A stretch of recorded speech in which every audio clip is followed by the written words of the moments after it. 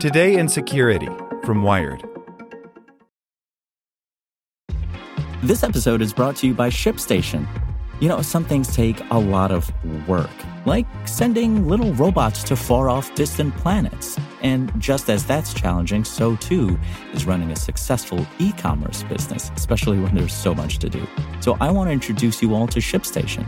Now, I love using ShipStation because of its easy-to-use dashboard, which makes managing orders and printing labels a breeze and super smooth. Oh, and the customer service is just out of this world. It's exactly what you need to help grow your business. Sign up for your free 60-day trial at shipstation.com/technews. That's shipstation.com/technews.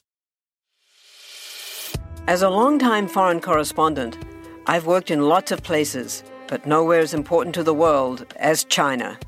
I'm Jane Perlez, former Beijing bureau chief for the New York Times. Join me on my new podcast, Face Off, U.S. versus China, where I'll take you behind the scenes in the tumultuous U.S.-China relationship. Find Face Off wherever you get your podcasts. Welcome to the spoken edition of Wired. Robert Mueller likely knows how this all ends. By Garrett M. Graff. The beginning of May marks the longest period of public silence from special counsel Robert Mueller's team since his first charges last October, more than 2 months without any new plea deals, fresh indictments, or publicly flipped witnesses. At the same time, though, it's been a period of aggressive moves that continue to illustrate an investigation that's far from complete, including the raid by federal prosecutors on Trump lawyer Michael Cohen's office, court evidence that shows Mueller's team successfully sought permission to expand the scope of the probe, the release of former FBI Director James Comey's memos documenting his interactions with the president, continual hints that the special counsel is probing the UAE, the odd meeting by Blackwater founder Eric Prince in the Seychelles, and numerous other aspects of the complex multi-part investigation. Recent weeks have also seen President Trump tweeting regularly about the investigation and the capital W, capital A witch hunt. And in his train wreck of a phone interview with Fox and Friends last week, he hinted that his patience is wearing thin, referring to, quote, "our Justice Department, which I try and stay away from, but at some point I won't." I've taken the position, and I don't have to take this position, and maybe I'll change, that I will not be involved with the Justice Department. I will wait until this is over. It's all lies, and it's a horrible thing that's going on, a horrible thing, he said. They have a witch hunt against the President of the United States going on. Then, last night, the final hours of April held one final surprise. The New York Times published a list of questions that, according to Donald Trump's legal team, Mueller's office wants to ask the president.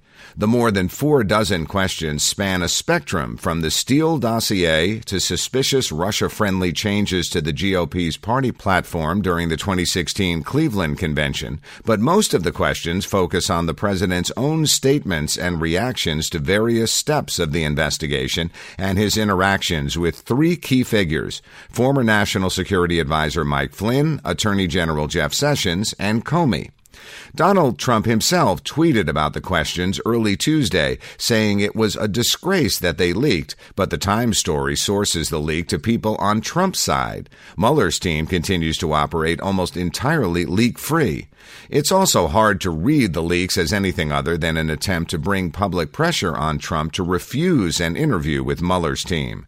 According to media reports, Trump has been keen to sit down with Mueller, but his legal team has advised against it. Mueller's proposed questions are primarily high-level, presumably the starting point for what would then be increasingly detailed follow-ups, backed up by specific emails, documents, telephone records, and other files Mueller's team and FBI investigators have accumulated in an investigation stretching back more than 2 years. While the initial 49 questions are intriguing on their own, they primarily line up with what's publicly known about the investigation so far. There's nothing out of left field. Thus, the real mystery is the follow-ups. Why, precisely, is Mueller interested? Taken as a whole, the leaked questions help shape and underscore some key takeaways. 1. Mueller always knows more than we think. Every single indictment has been deeper, broader, and more detailed than anyone anticipated. This misunderestimating of what Mueller knows has been true of both the public and media reports and of his witnesses and targets. Both Rick Gates and Alex van der Zwaan were caught in lies by Mueller's team, who've known far more specific information than their targets first realized. Presumably, Mueller's questions to Trump are informed by even more evidence that we haven't seen. 2. Mueller is building a bulletproof case. Paul Manafort spent the spring trying to argue that Mueller was a loose cannon, a reckless, out-of-control prosecutor straying far beyond his assignment. His court case, though, proved just the opposite.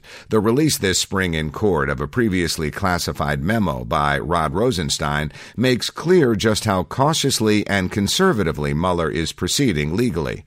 One of the key members of Mueller's team, Michael Dreeben, specializes in looking down the road at potential legal pitfalls and how cases might appear not just at initial trials, but in later appellate courts. And Dreeben's work has paid obvious dividends. After reviewing the evidence in Manafort's effort to dismiss the charges against him and Mueller's highly detailed 282-page rebuttal, Judge Amy Berman Jackson told Manafort's lawyers, "I don't really understand what's left of your case." 3. There are more loose threads than ever. Perhaps the most troubling conclusion after reading Mueller's proposed questions is just how many questions exist about the behavior and motivations of the President of the United States during his first year in office. The 49 questions lay out just how much remains unanswered and unknown, publicly at least, nearly a year into Mueller's special counsel work. It's hard to tell from the questions alone which ones represent the most possible jeopardy for the president, but when matched against the 5 core areas of Mueller's investigation, it's clear that Mueller wants to talk with President Trump about nearly all of them, from obstruction of justice to the Trump Organization's business deals in Russia to the 2016 Trump campaign's involvement with various Russian officials. Add in the full breadth of the investigation, from New York taxi medallions to Virginia rug stores, and the supporting players, including Eric Prince, Jeff Sessions, Jared Kushner, Tony Podesta, Carter Page, Sergei Kislyak, Sergei Gorkov, Michael Cohen, Roger Stone, as well as the hackers of Fancy Bear and Cozy Bear, and it's clear this is no made-up witch hunt. There are likely more indictments yet to come.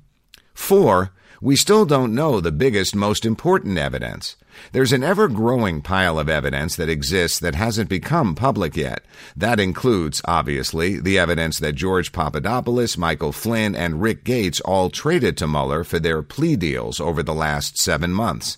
Presumably, Mueller considers each defendant's testimony worthy of trading months and even years off of a potential prison sentence. So it seems significant that more than 7 months after Mueller flipped Papadopoulos, we still haven't seen a single iota of the evidence he presumably provided to the investigation. And 5, Mueller likely already knows how this story ends. Add up the 4 above points, and it seems clear that Mueller might actually be relatively close to wrapping up the investigation.